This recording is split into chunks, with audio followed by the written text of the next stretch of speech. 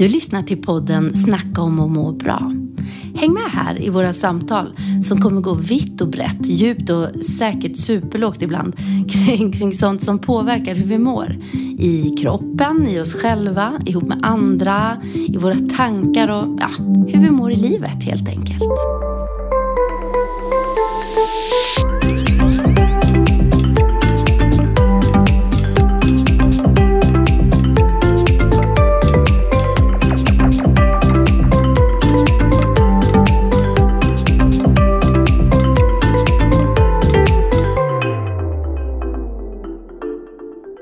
Nina?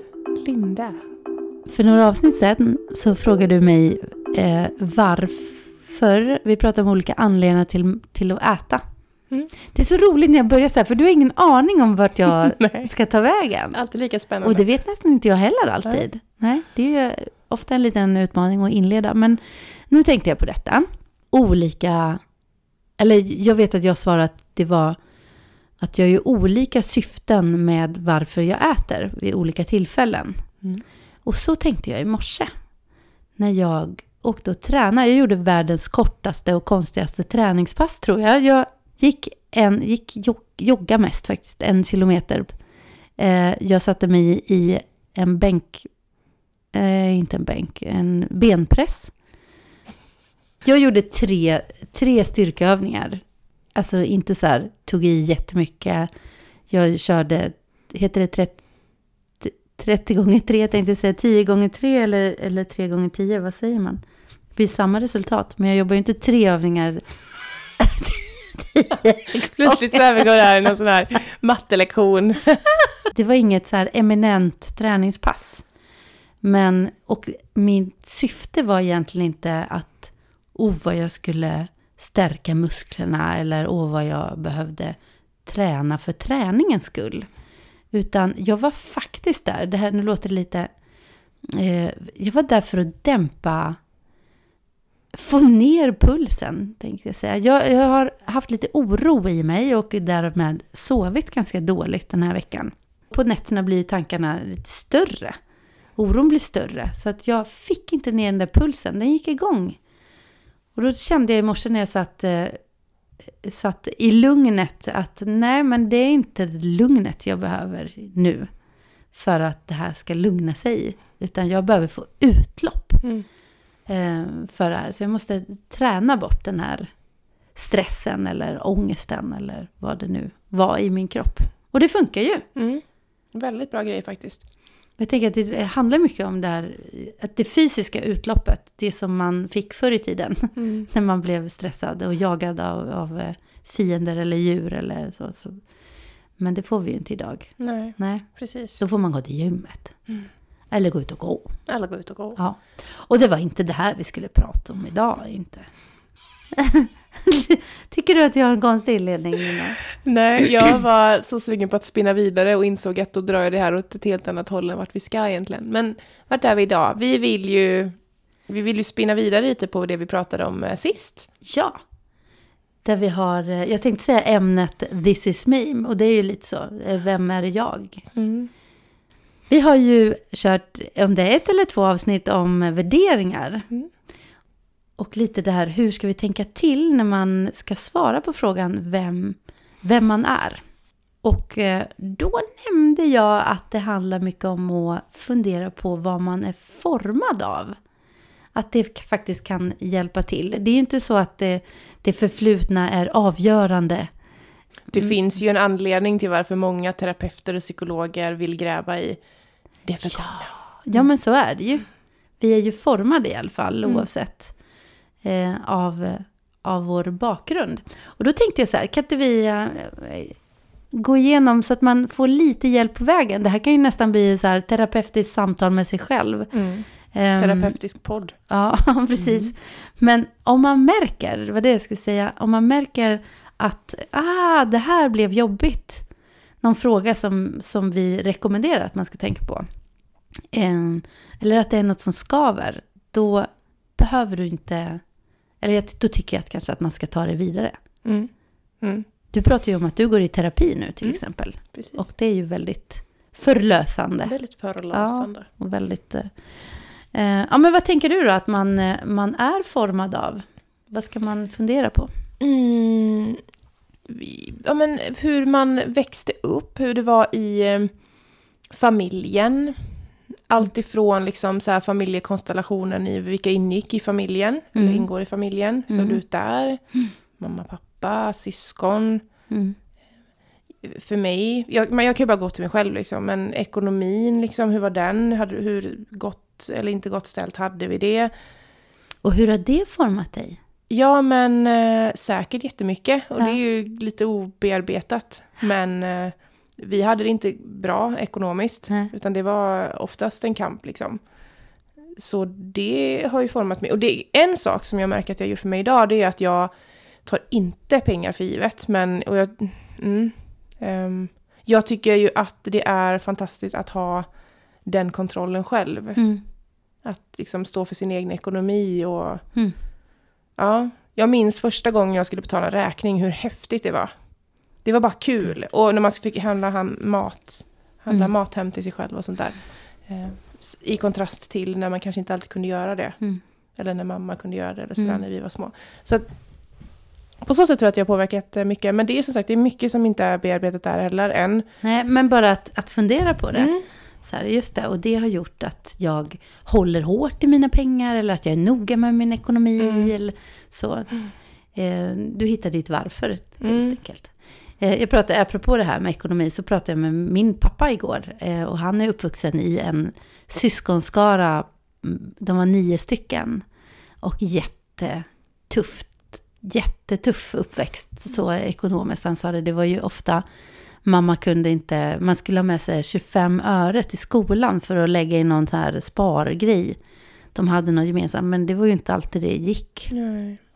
25 öre. Nu har ju det varit lite omvärderat i pengar i och för sig, men det var ju ändå inte 1000-lappar vi pratar om.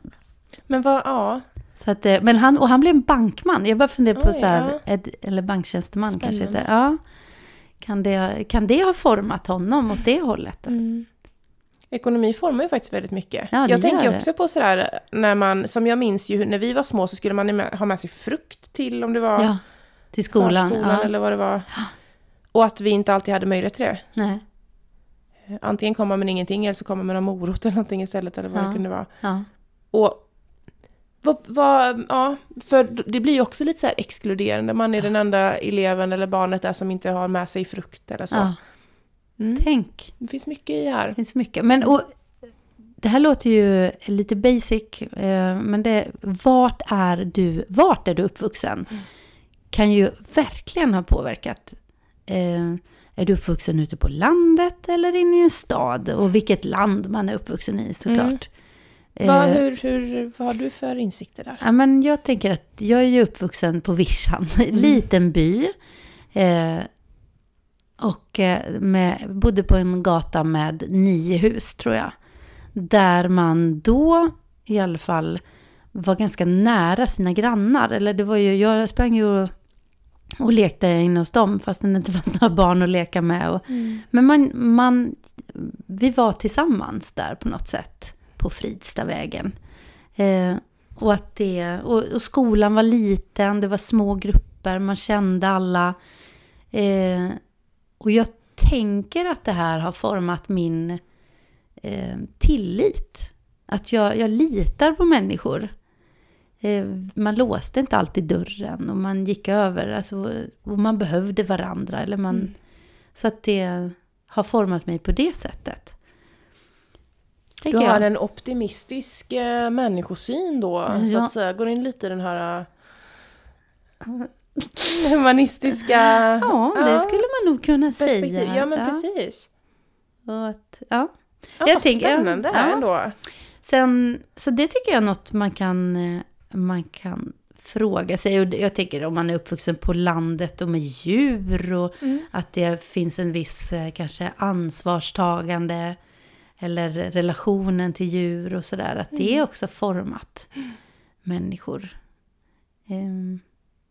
Det har inte jag gjort. Jag hade en kanin, men det har inte format mig så mycket. Vi fick lämna tillbaka den för övrigt. Men det verkar ändå vara en väldigt djurvän. Jaha. Jaha.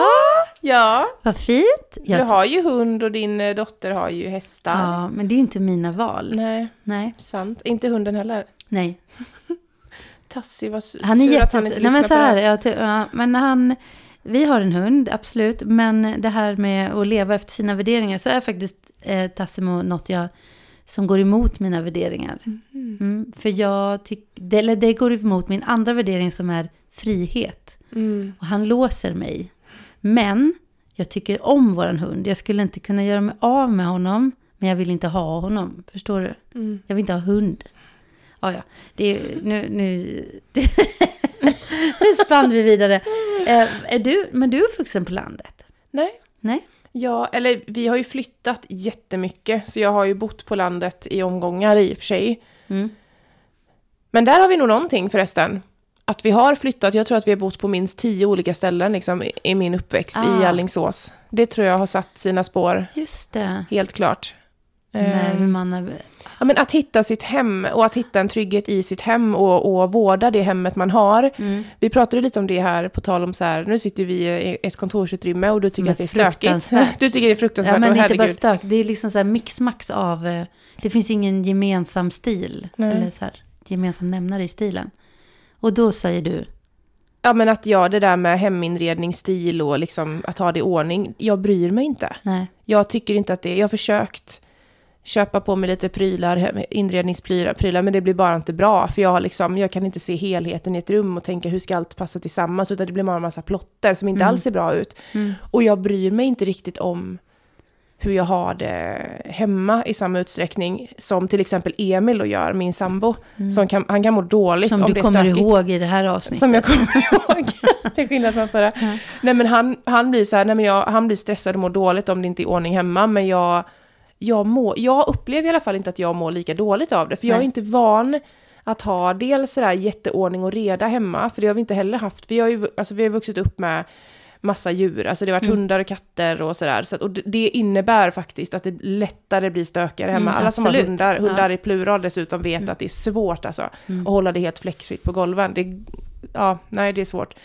Så att jag är uppvuxen med lite oreda hemma. Och tycker att jag är fine med det. Och när det gäller var man bor, så har väl jag haft svårt liksom hela mitt vuxna liv att känna att jag har ett riktigt hem. Jag kan nöja mig med att här bor jag. Jag sover här, äter man och lever och sådär. Jag är ändå iväg mycket. Men jag kanske inte riktigt, så som jag ser på ett hem jämfört med någon annan som kanske har en helt annan uppväxt. Våran syn på det där hemmet. Du identifierar dig inte med ditt hem. Nej, och jag har inte samma stora krav kanske på och tänker att det betyder så himla mycket för mig. För att i min uppväxt så har jag ändå fått ge upp det hemmet, för snart kommer ett nytt. Eftersom vi har flyttat mycket, och det här låter kanske lite halvsorgligt, och det är det inte egentligen. Alltså nej, men det har påverkat. Vi är väldigt sakliga i det här avsnittet. Det är inget jäkla tjafs ingenting att gråta över, hur är det som det är? Gnälla över, det påverkar helt enkelt. Så är det. Ja, visst är det. Ja, visst. Ja, just. Vad skulle jag säga mer? Ja, men du bodde på landet, sa du, och där var det mer. Eller du växte upp så? Ja. Jag vill mer skicka med den frågan till er. Att fundera på vilket sätt påverkar det här landet eller stad. Alltså det stället, den miljön. Hur såg det ut där du växte upp rent socialt, eller vad gjorde det med dig? Och det sociala miljön är ju en sak, och den fysiska miljön är ju också en sak. Jag tänker för det här ordning och reda, så är jag uppvuxen med mamma som inte hade så mycket annat att göra än att plocka ordning och reda hemma. Så det var ju hennes mission på något sätt. Så att, och det tycker jag är jag är absolut inte lika ordningsam, men jag är väldigt präglad av det och vill egentligen. Jag är där igen. Jag vill egentligen ha det så. För jag märker att jag mår bra. Jag blir trygg och lugn. Som jag blev då kanske.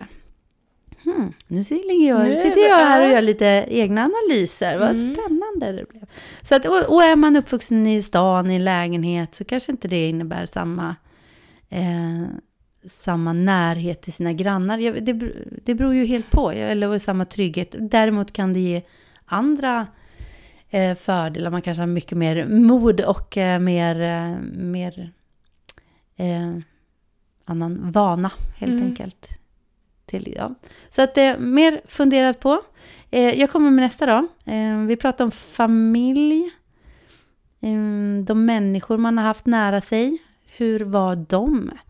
Hur var din mamma, din pappa? Eller om man är uppvuxen med dem. Men de man har bott med. De man har växt upp med. Och hur var kulturen alltså kulturen när det gäller att visa och prata känslor, berätta för varandra om vad man har varit med om under en dag, eller hur mycket förtroenden ger man varandra.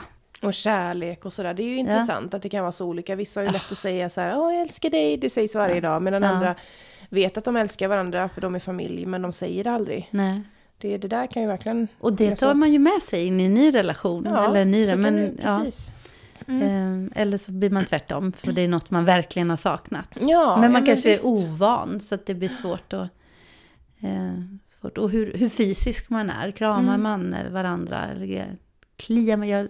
I natt så kunde inte min son somna, så bara, men du, så jag ska komma in och lägga mig en liten stund bredvid dig. Och då är han 13 år. Men bara, jag kommer att klia dig lite på ryggen. Och det är en sån här avslappningsgrej. Man tänker, det är också många som man gör inte det. Man har inte den kontakten sinsemellan. Men också gällande människor som man har bott med, så tror jag att det här, om man har syskon eller inte. Och vilken placering man har i syskonskaran, om man nu har syskon. Här är vi lite olika, för du är väl ändå ensambarn? Jag är väl ändå ensambarn. Yes, det är jag ju. Hur har det format dig då, tror du?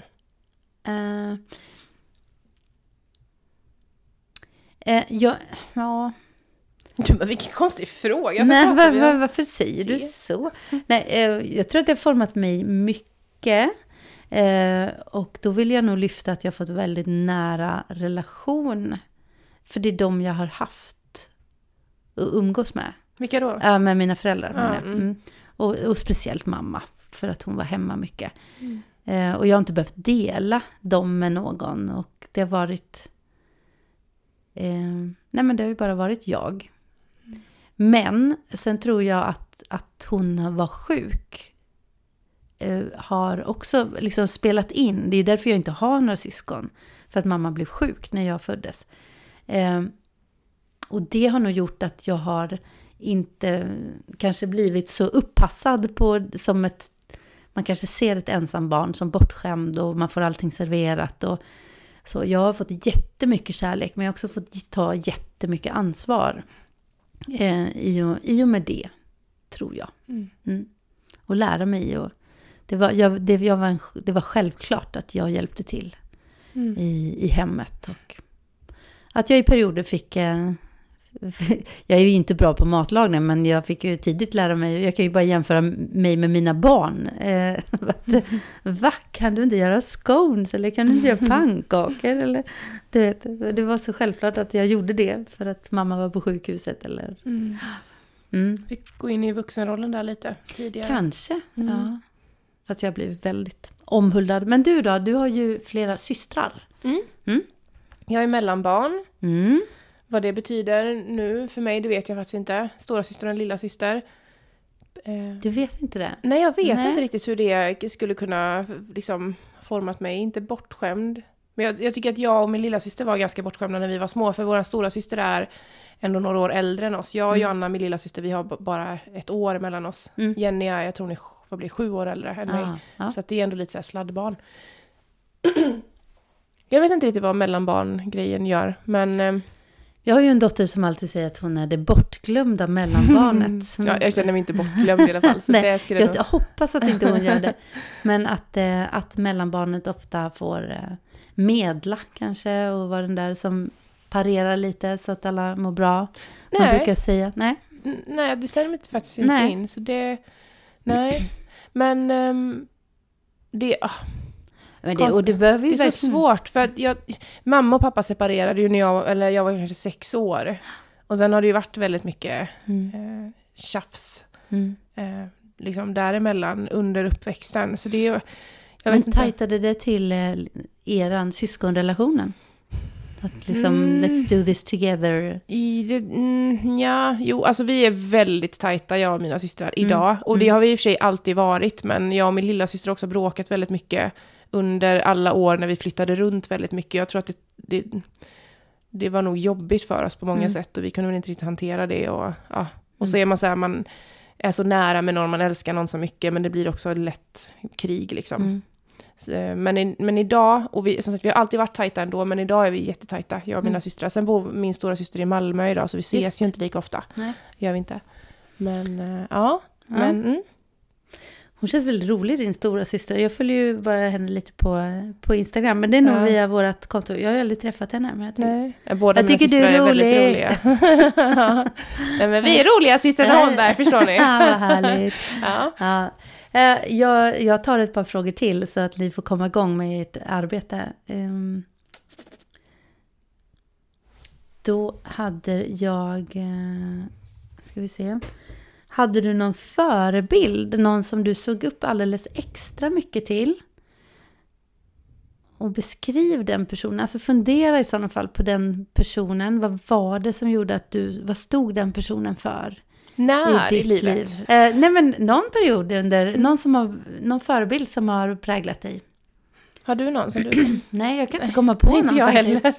Alltså i vuxen ålder? Nej. Inte nu heller. Nej, men för nu kommer jag på, nu har jag massa förebilder. Ja. Och även liksom tidig vuxen ålder. Men när jag var barn eller ungdom kan inte jag komma på att det var någon som jag lät guida mig liksom, eller inspirera mig så mycket. Det skulle vara liksom fröken när man gick i ettan. Ann-Katrin, jag kommer inte ens ihåg vad hon hette. Eller man hade någon lägerledare som var... Ja. Nej, men bra grej att fundera över. Säkert. Jo, men det är det absolut. Ja. Men du skulle säga att du har förebilder nu? Ja. Men om du vill dela med dig av? Ja, men hon sitter faktiskt framför mig. Det är en stor förebild. Nej, jag skojar inte. Definitivt. Ja, nej, men jag känner mig väldigt lycklig. Beskriv den personen. Varför tycker du att den är så bra? Jag ska skriva ner det här. Vänta lite. Nej, men det är ju fint. Men det går ju i det jättemycket värderingar liksom, att man märker att vad den här människan lever ut. Det finns liksom tydliga beteenden kopplat till sånt som hon tydligt står för och som jag också står för. Ja, just det. Och jag känner att det där är så inspirerande. Och ibland kan det vara så svårt, tycker jag, att koppla det. För vi pratade om det förra avsnittet då, det här med att koppla ett värdeord till hur man också ska leva ut det, alltså ett beteende till det. Men om man ser någon göra det, alltså en förebild som lever liksom lever som hon lär, eller hur man nu vill liksom formulera det. Lever som hon tror. Lever som hon tror, ja, precis. Lever som hon... Lever enligt hennes värderingar, helt enkelt. Det är ju jätteinspirerande, för det blir så tydligt och så här, det är vad det innebär i praktiken. Ja, häftigt. Och det behöver ju inte vara, nu tog jag ju barndomen, men det har du ju rätt i. Det kan vi lika gärna tänka till på, vad har vi för personer omkring oss nu? Och varför är de sådana förebilder? För de formar ju oss också. Ja, absolut. Vi är ju inte färdigformade. Nej. Nu kommer jag bara här i stunden på tal om förebilder. Jag hade länge en förebild. Kanske för några år sedan då. Som hon dök upp på. Det här var ju liksom en sån här influencer på sociala medier. Någon amerikansk tjej som var väldigt mycket så här med fitness och träning och personlig utveckling också. Och jag vet att jag höll med henne på tal om värderingar. Jag tänkte att det här är också mina värderingar under ganska lång tid. Tills jag insåg att det är nog inte riktigt mina värderingar. För att hon pratar mycket om det här med att det ska vara disciplin. Och man ska vara obekväm och kämpa. Och det ska inte vara liksom så himla lätt och sådär. Och även om jag såklart håller med om det ibland till viss del, så tyckte jag också att det kunde bli lite väl... Jag kan tycka någonstans att livet ska inte heller behöva vara skitsvårt hela tiden. Och bara för att det är storm ute så behöver du inte gå ut bara för att det är storm. För att du ska minsann känna att du lever. För det här. Ja, visst. Så då kunde jag väl känna att där går nog våra värderingar lite isär. Och det är väl också ett sätt att gå till sig själv. Det här är faktiskt mina värderingar och det är inte liksom... Och att känna efter. För tycker jag det här? Eller? Tycker jag det här egentligen eller lever jag efter någon annans värderingar nu? Bäst. Att fundera på hur man var som barn. Om någon har någon beskrivit dig någon gång? Eller vad säger folk om hur du var som barn? Och stämmer det fortfarande? Har det hängt i? Ja, den här har jag inte tänkt på själv. Den kan vi låta hänga. Ja, vi får nästan låta den... Alltså jag kan tänka att jag inte var... Jag brukar tänka att min släkt till exempel, att de inte fick rätt bild av mig. För jag tror att jag var ganska tyst. Tog inte så mycket plats. Och jag var väldigt, väldigt lugn. Och jag har fortfarande, men det är inte det som jag visar när jag visar mig själv utåt. Mina nära vänner vet ju om, tror jag, mitt lugn och min så här, att det finns, och det här behovet av ensamhet, och det tror jag har formats av förresten att jag inte hade syskon, att jag är väldigt behov av Nej, jag tänker bara på så här hur du ses idag. Du är ju personen som hjular in i ett rum och tjo! Ja, men och det är en jättekrock med kanske. Jag vet någon som säger, är det inte jobbigt liksom att ha så mycket energi hela tiden? Jag bara, fast jag är rätt tyst och lugn när jag kommer hem. Men, så det är inte så synd om min man och mina barn. Nej, som precis, du tror. det var nog det. Det var nog egentligen inte att det var jobbigt för mig, utan det är inte jobbigt för dem. Ja. Nej, och jag tror inte jag visar de här spralliga sidorna så mycket när jag var barn. Men det får jag nog fråga. Jag får fråga pappa. Eller släkten som jag tror inte har sett det alls. De förtjänar att få veta. Ja, nu är det dags. Jag tar faktiskt en till. Vi kan avsluta med en sista. Och då får det vara, finns det någon händelse eller period i ditt liv som påverkar dig på något särskilt sätt? Skriv ner och fundera på hur detta har format dig, har jag ju skrivit. Men behöver ju inte vara... Och där behöver ju du inte svara på, Nina, utan jag skickar ju ut frågor här. Jag tänker att det kan vara...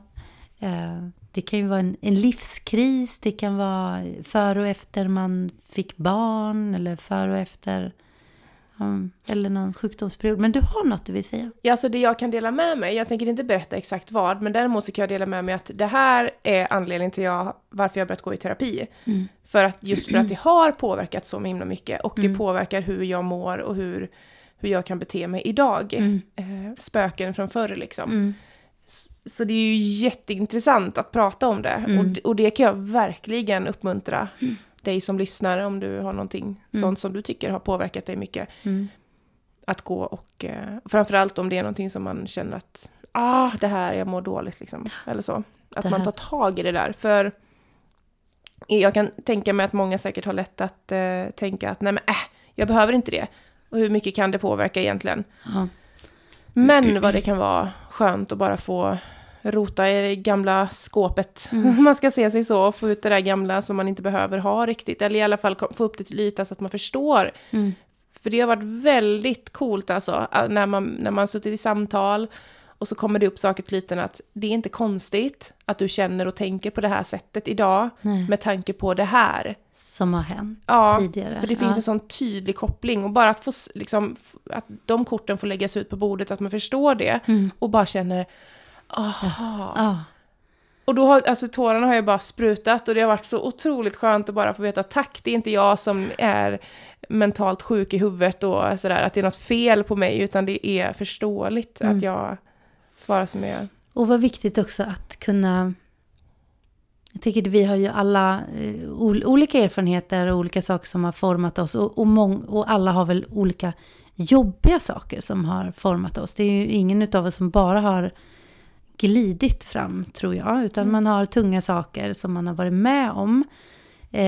Men att även om vi skojar lite förut och så här, det är inget att gråta för. Eller vad vi sa. Men jag tänker att bara för att det här plockas upp och plockas fram och så handlar det är ju ingen, det behöver inte finnas något fel eller förstår du, någon fördömelse i det här, att var inte elak mot dig själv och se ner på dig själv för saker som har hänt förut, utan ta det till någonstans en kunskap om dig själv och se vad gjorde det här med mig och hur vill jag ha kvar det här beteendet eller vill jag ha kvar det här sättet att tro eller ska jag försöka få hjälp att tänka om så att jag kanske kan agera på något annat sätt eller. Det är ju mycket autonomi i det där, alltså där egenmakten, att men jag har ändå stor makt över hur jag mår och jag kan välja och ansvaret som du pratar om. Ansvaret, precis. Mycket intressant. Mycket intressant. Alltså vi kan ju göra väldigt långa terapilektioner eller sessioner här. Det ska vi väl inte göra, utan ska vi nöja oss så här? Tänker det. Det känns som att jag har ställt den frågan förut när vi ska sluta. Ska vi nöja oss? Om jag en dag svarar nej. Nej, då ser jag med förväntan fram emot vad du vill ta upp igen då. Nej, men de här frågorna, även om det gick på en halvtimme och säga dem och att vi har svarat lite på dem, så är det inga som behöver vara någon liksom snabbsvarat för dig som ska göra det. Men vi sammanfattar dem tycker jag. Vi sammanfattar dem och vi lägger ut dem. Ja. Så gör kolla på Instagram. Men om vi säger dem lite snabbt. Oj då säger vi dem lite. Så tar vi en halvtimme till här. Ja, men precis. Okej. Då har vi nämnt, var är du född? Vilket land? Är du född i stad eller småstad, landsbygd? Beskriv hur du var där. Tänk på människor du har haft nära dig, familj under din uppväxt. Hur var de? Och fundera på det hem eller där du är uppvuxen. Hur var kulturen där gällande känslor, konflikter, värme, förtroenden, traditioner etc. Jag har inte nämnt allting, jag bara läser allt som står. Och hade du någon förebild, någon som du såg upp alldeles extra mycket till? Beskriv den personen. Hur var du som barn? Vad har andra sagt om dig? Och är det sånt som fortfarande stämmer? Och den sista nu var, finns det någon händelse eller period i ditt liv som påverkat dig på ett särskilt sätt? Skriv ner och fundera på hur allt detta har format dig. Jag tror att man kan, om man tänker sig så här att om jag gör det här, hur kan det påverka mig då och min utveckling? Så tror jag nog att de flesta kanske faktiskt ändå tänker att alltså, det gör nog en del. Tror du inte det? Jo, jag hoppas det. Tänk att verkligen göra det här, du som lyssnar. Tänk. What if? Ja, ni får gärna dela med er av era berättelser och om ni testar de här uppgifterna som vi har nämnt nu några avsnitt. Så att vi bara säger fortsatt lycka till med din utveckling. Och nu avslutar Nina med en gäsp. Men vi ska avsluta nu va? Ja, det gör vi. Ha det så bra. Ha det bra. Hej.